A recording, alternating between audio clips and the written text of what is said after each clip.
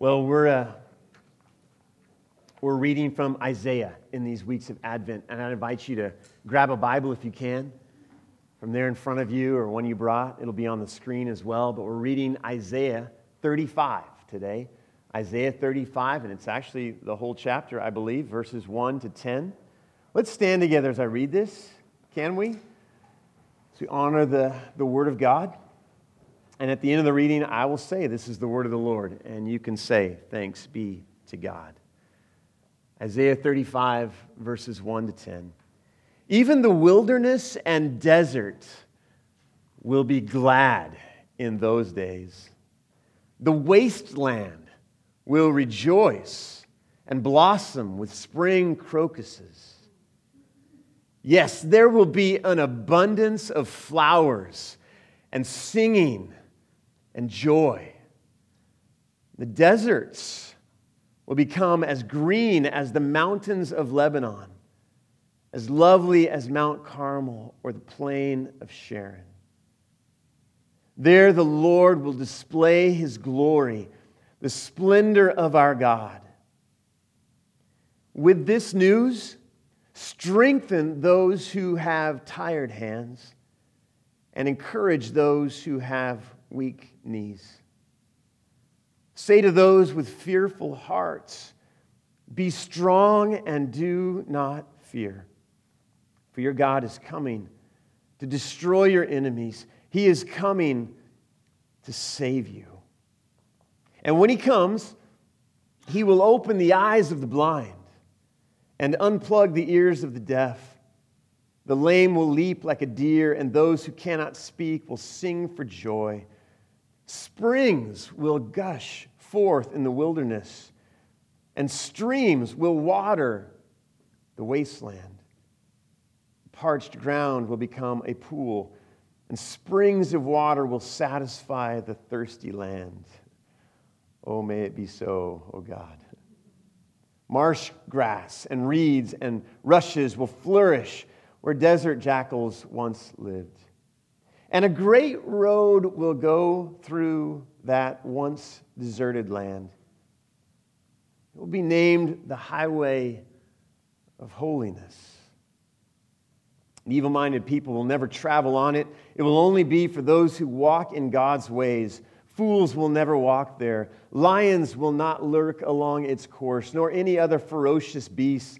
There will be no other dangers. Only the redeemed will walk on it. Those who have been ransomed by the Lord will return. They will enter Jerusalem singing, crowned with everlasting joy. Sorrow and mourning will disappear, and they will be filled with joy and with gladness. This is the word of the Lord. Thanks be to God. You can have a seat. Repeat this after me, would you? Newness is possible. Newness is possible. The community waits for newness. Try it one more time. Newness is possible. Newness is possible. The community waits for newness. Read this writer this week. He said this. I just want to start with these words. He said, in embracing this hope that we've just declared, that newness is possible, in embracing this hope, Christians are different, both from, on the one hand, the despairing who believe that nothing can change, and on the other hand, the self-sufficient who believe that they themselves will work the newness. Our lives against both of those temptations are directed to the reality of God, whom we discern in our present and to whom we entrust our future. Neither the despairing nor the self-sufficient, but those who look to the Lord, knowing Him in our present and trusting Him with our future.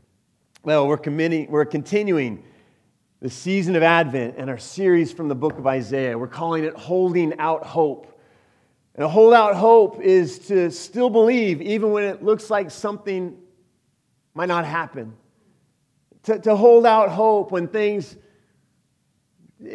don't look like they're going our way. To have confidence and belief and faith even when it looks like it's not going to go the way we had anticipated.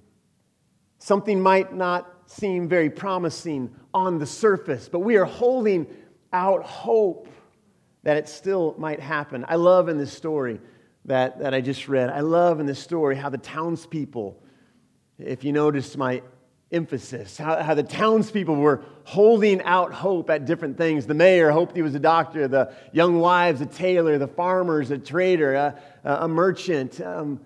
The different people holding out different hopes for their own well-being, for their own benefit, holding out hope that this new person would meet their own needs. And interestingly in the story, how their needs were met, just not in the ways that they had perhaps anticipated.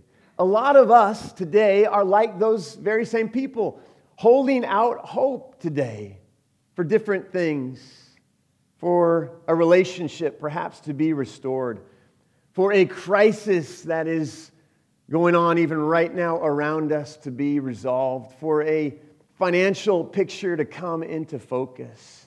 Can we have hope?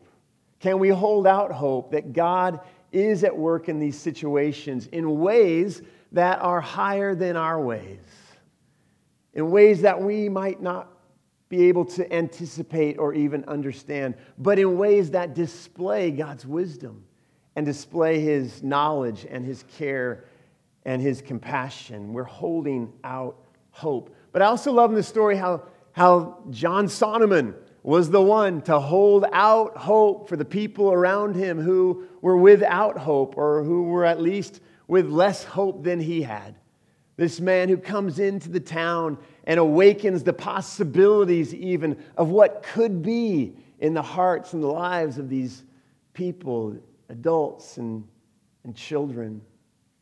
Ultimately, as he reminds the people then of how their true hope came in the person and comes in the person of Jesus. So we're talking in these weeks about how we hold out hope for ourselves, but we're talking in these weeks about how we, as people who have found hope in Jesus, are holding out hope for people who are without hope, people who so desperately need hope to hold on to today.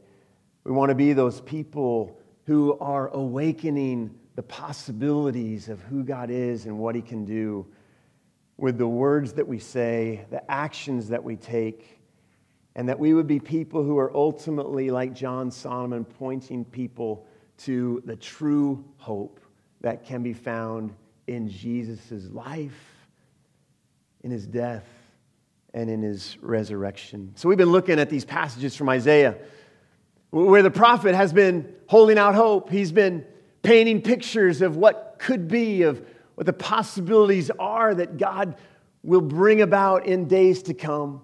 We've been looking about how He's holding out hope and what God will do in the midst of some really dark and difficult circumstances, both for ancient Israel in the present context of Isaiah, but also in the future days of the people of God. These passages are reminding us, as we've said each of these weeks, to look beyond our present dismay, to look beyond what's right here, and to see through the eyes of God what will be that is not yet. Looking beyond our present dismay through the eyes of God to see what will be that is not yet. These passages from Isaiah are reminding us during this season of Advent that ours is a God who intersects our lives, who intervenes in our lives. Ours is a God who involves Himself in the lives of His people. We saw in Isaiah 2 a couple weeks ago how in the midst of the unfaithfulness and rebelliousness of God's people, still He promised to one day draw all people to Himself, that the nations would come to worship Him, that He would rule and reign over them in justice and in peace. We saw last week from Isaiah 11 how when the line of kings from David's family, those who had been looked upon to be agents of God's righteousness and God's faithfulness and God's goodness, had become nothing more than a stump. Remember? A terminated plant from which nothing can grow. God promised to grow a shoot, a new branch, a new king who would be filled with the Spirit to lead with mercy and justice, a king that we have come to know as Jesus. Say it with me again. Repeat after me, would you? Newness is possible. The community waits for newness.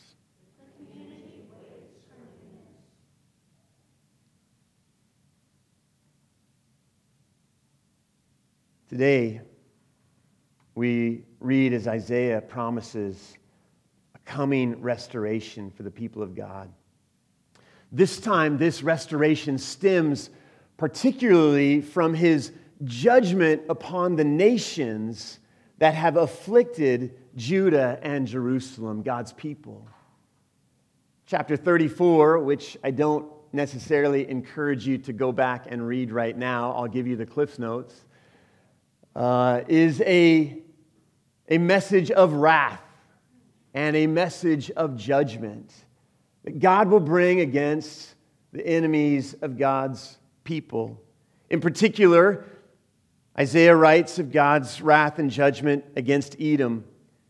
Not the big superpower, Babylon or Assyria, that we would expect to see mentioned here, but Judah's neighbor to the east, who had capitalized really on Judah's weakened condition after having been put into exile by Babylon, and who had taken advantage of them and made life more miserable for them. It's thought by scholars that the Edomites were, while the Israelites and Judahites were away in Babylon, were taking the very best of their land.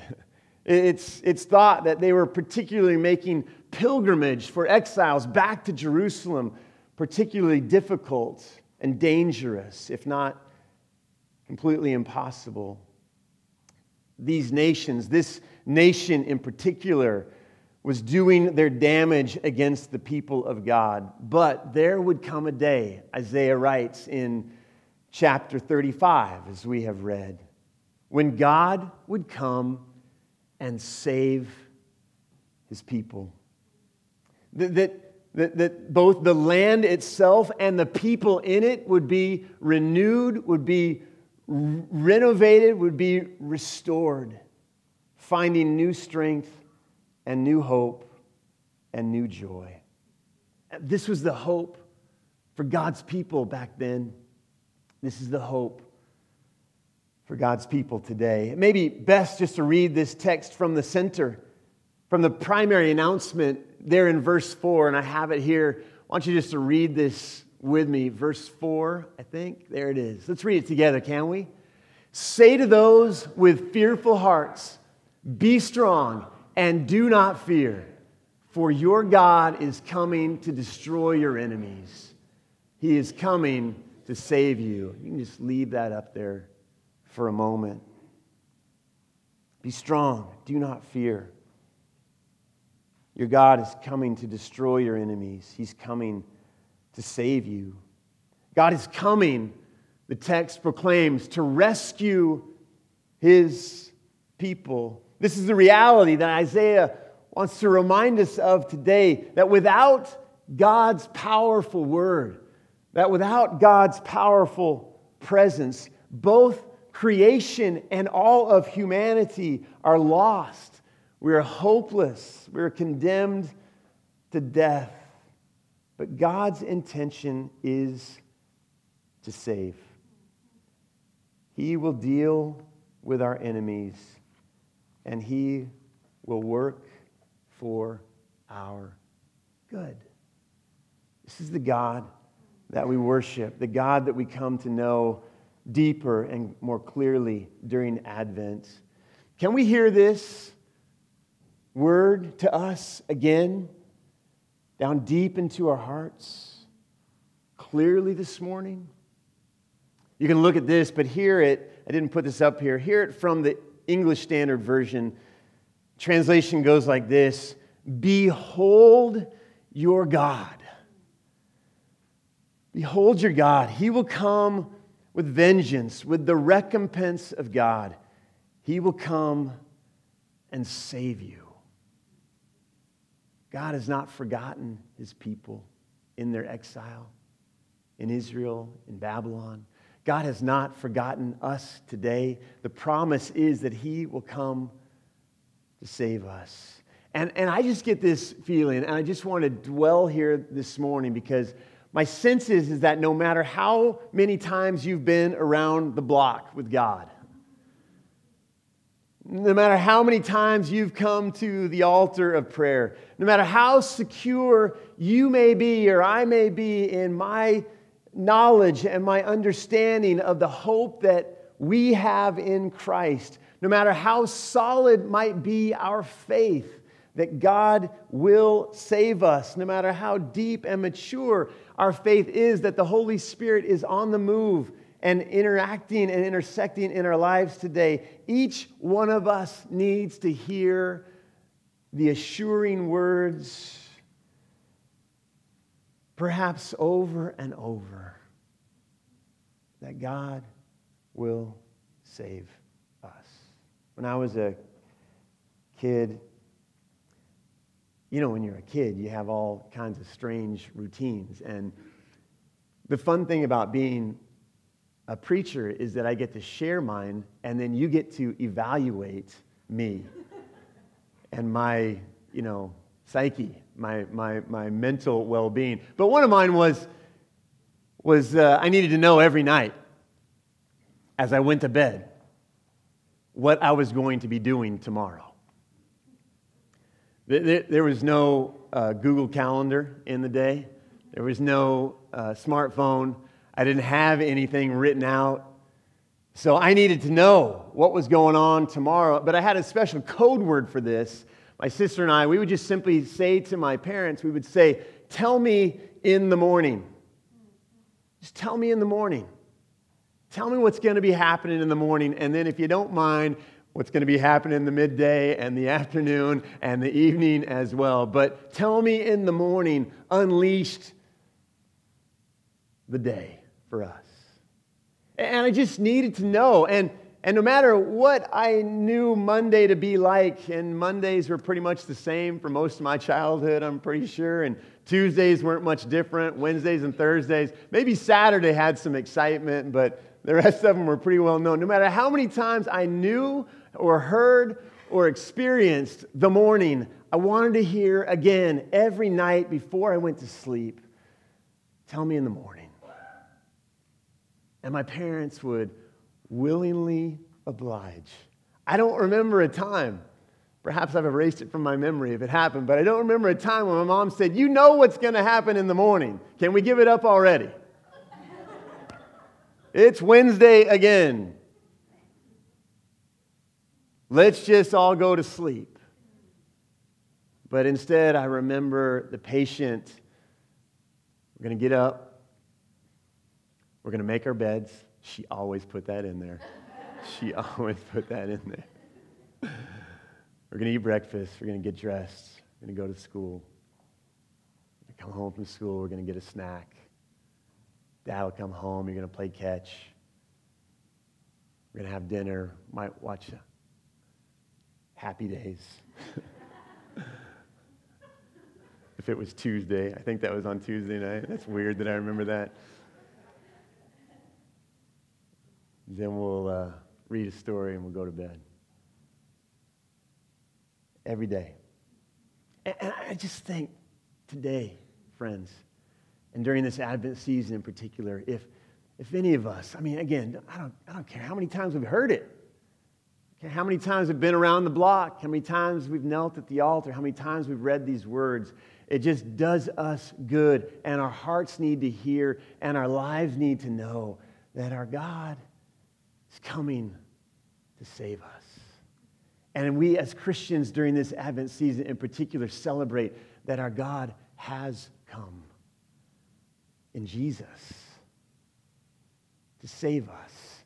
And no matter how many times we declare that truth, it seems appropriate to declare it again. This Jesus, whose very name means he will save his people from their sins, has come to make a way by which we might be forgiven, saved from the judgment of God, saved for the purposes of God in the world. Our God has come. Our God will come fully and finally and completely to save us. We've all maybe heard the joke that asks, what do you get if you play a country music song backwards? Familiar with this? You get your truck back, your dog back, your wife back, your job back. Those are the things you get back in a country music song, right? All right, it's not like a satanic message or anything that's being played that you're hearing if you play it backwards. You get this. And this passage, some have compared this passage to a country music song because it's as God comes to save that restoration is taking place. That what has gone is coming back. That what has died is being brought back to life. Isaiah paints a picture of the restoration of creation and the healing of humanity that God will bring about. He speaks of the return of these exiles from Babylon back to Jerusalem on what he refers to as a highway of holiness. What a picture. What a picture. It will be completely safe and secure. No fools will walk there, only those redeemed and ransomed by the Lord, walking upon it filled with joy and gladness. You heard it, I tried to emphasize it, but here again, the before and after, all right? The old and the new. Don't you love those? We saw some commercials yesterday and this week, and you watch the fixer-upper TV shows, and you know what was and what can be, and hear it again. Wilderness gives way to an abundance of flowers. Dry deserts turn green and fertile. The wasteland blooms with spring flowers. Deserts, wilderness, wasteland. Now, green, flowers, spring. The parched land, and we feel it, we identify still with this passage, becomes a pool. And did you hear it? Springs of water satisfy the thirsty land. But not only the creation that God has brought into being is touched and brought back to life from its drought conditions, but hurting people, disabled people, people who are in great need are touched as well. Did you hear it? Those with tired hands are strengthened. Those with weak knees are encouraged. Those with fearful hearts are emboldened. The blind see, the deaf hear, the lame leap. Those who could not even speak, Isaiah says, will sing for joy. And a new way emerges where there had been no way, by which the redeemed will walk with the Lord in gladness and in joy. You know anybody whose hands are tired? Whose knees are weak? And whose hearts are fearful? Who isn't? Who isn't? Most of you know that this week we walked through some great tragedy and loss in our community of faith. Dear friend Matt Wilson, Darren's brother, was killed in an accident. And many of us were just with Matt in recent days, recent weeks. He and his wife Jenna and his 1-year-old plus a few months son Jack were here at the hanging of the greens. Matt's been a great friend. Our hands are weak. Our knees are feeble. Our hearts even are a little bit fearful. We lost Mary Jenks this week, too. Mary was here just 2 weeks ago, sitting in that empty space right in front of Tom with her daughter Elizabeth, and seemed in as good of health as we could anticipate or expect. And again, she was sedated for most of the week. Her lungs failed, and just told her several times how thankful I was for her. And when she and Elizabeth would come to church, Mary never took the easy way out. She never just slid in and sat in the back row. She'd march down to like the fourth. Then she'd have to navigate her way out. And last couple weeks ago, I got to play bodyguard and guide her through the path to get her to her car. And Mary was a great encouragement. 87 years old, a full, long life, and yet still a family left, and friends who are left. And many of us are mourning and thinking about others who have been lost during this season and years past, and our hands are tired, and our knees are weak, and our hearts are fearful. So repeat after me, would you? Newness is possible. The community waits for newness.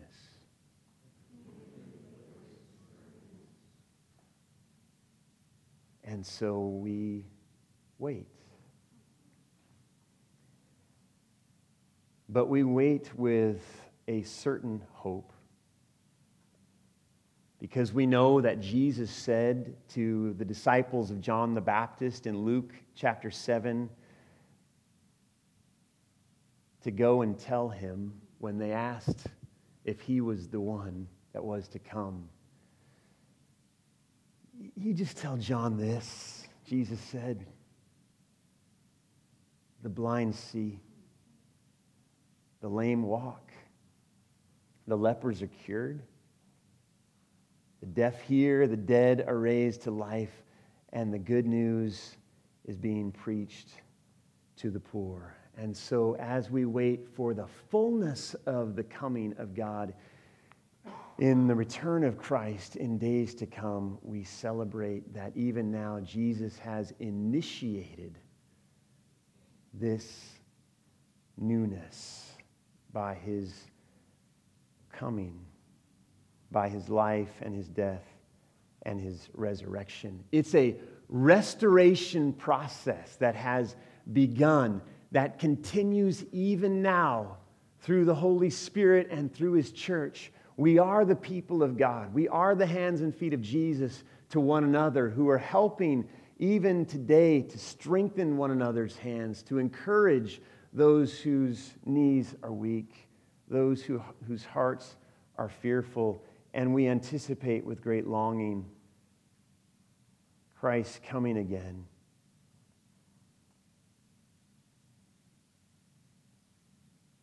To set everything right. That's Advent. So it's our joyful privilege in the midst of some real difficult days this week, and I just want to tell you, in the midst of those crises and concerns, I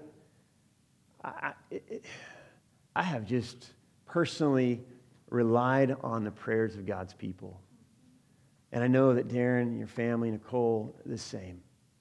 And I know that Elizabeth, who I spoke with last night, is just so thankful. Those of you who know her and those of you who don't, and knew Mary or who didn't, who knew Matt who didn't, and who are surrounding these families and surrounding we who are trying to be involved in the process with your prayer.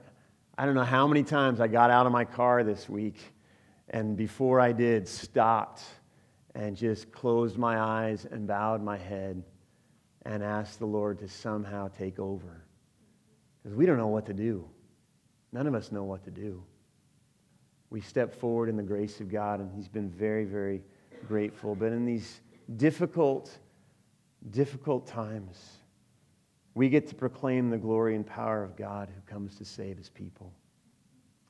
No matter how bleak the surrounding landscape of life, whether that's personal for us or whether that's in our communities, whether that's racism or violence or abuse whether that's war, whether that's hatred, whether it is whatever would threaten to undo us as people and undo our relationships. We believe that we are claimed and loved by a God who comes to us and who saves. Suffering is not the end. God comes to save us. He's on our side. And so, we hold out hope. We hold out hope. Maybe there's somebody or some here today who need to know the saving power of God at work in your life like perhaps you've never known before. I just read over and over that our God is coming to save us. And we can think about that in corporate terms, absolutely. God is on the move. But this God is one who personally comes to save us as well, who sent, again, his son Jesus, as we read in the little book this morning, to suffer and to die, that we might be forgiven of our sins. And so there might be some who just need to personally grab hold of that offer of ultimate salvation today. And this morning, as we receive of the elements, again, as we participate in this, in the Lord's Supper, as we receive the bread and dip it in the cup, there is no greater time. And that's why you hear me say from time to time that we celebrate what's just known as an open table, that you don't have to be a member of this church. And we in our tradition don't necessarily even believe that you have to be a practicing Christian. We just believe that you need to be someone who is seeking after God. Because we actually think that when you come and dip the cup or the bread into the cup, that can be what John Wesley called a converting ordinance, that it might even be in that very moment as you come face to face with Christ's sacrifice for you, that your faith and your belief and your confidence in him as a Savior comes home. So whether that would be you this morning or it would be you this morning just needing the saving touch of God through his son Jesus in a fresh way today, may we receive again this morning the beautiful effects of our saving God. Let's pray together, can we? I want to invite our servers and worship team. You want to come up here? I'll serve you first. Lord, our hearts are heavy again, as Aaron prayed earlier. At the same time, our hearts are full because we're aware of this restoration project, oh God, that you have set into motion through your Son, Jesus. We're so thankful for the message of Isaiah that pointed forward to a time when creation would be renewed, when humanity would be rejuvenated, restored, when all that you had made and all that was broken would come to life again. And we celebrate that we are people who live in an era in which we are able to see and give thanks for your coming to save us in the person of Jesus. And we would not want to be people who are missing in any way that offer, that gift of salvation that you are extending to us. And so may it be, God, that there might be some this morning who have never received that gift of your salvation, or who have received it but who have turned away from it or rejected it or wandered from it, who would come into a fresh awakening of the newness that you are creating in their own individual life. And may we all as individuals, and may we all as a body of believers and as people gathered in this place, know the newness that is possible as we wait upon Jesus to come fresh to us. And as we look forward to the day when he'll come again in fullness. Thank you, God, that you are giving strength to those who are weak, to those who are weary today. I pray in particular for the Wilson family. I pray for Darren and Nicole, Lauren and Lucas. I pray for Jenna and for their son, Jack. I pray for Matt's parents and all those loved ones who feel this loss so deeply. May they be strengthened by your presence and power today. I pray for Elizabeth and her brother and her sister and Mary's grandchildren and other family members and friends who have been so impacted by her life over these years. We give you thanks for her friendship and for the impact on our church and on our lives. And we celebrate the homegoing of these two to be with you today. Thank you that you saved them. Thank you that you are even now saving us. And so, Lord Jesus, we remember it was on the night that you were betrayed. That you took the bread and you blessed it and you broke it and you passed it to your disciples and you told them to eat, that this was the symbol of your body was broken for them, and to be grateful. In the same way, the cup was blessed and passed, and you told them that this was the symbol of your blood that was to be shed for the forgiveness of their sins. And they should drink of it and be grateful. So today, oh God, deeply aware of this restoration process that has begun and is ongoing, and longing to be ones who are contributing to it with all that we have and all that we are, we come before you, celebrating your saving presence and power in this place and through your Son, Jesus. May we receive it with grateful hearts, and may we walk on that highway of holiness with joy and gladness together with you. We love you. We thank you. We pray this in Jesus' name.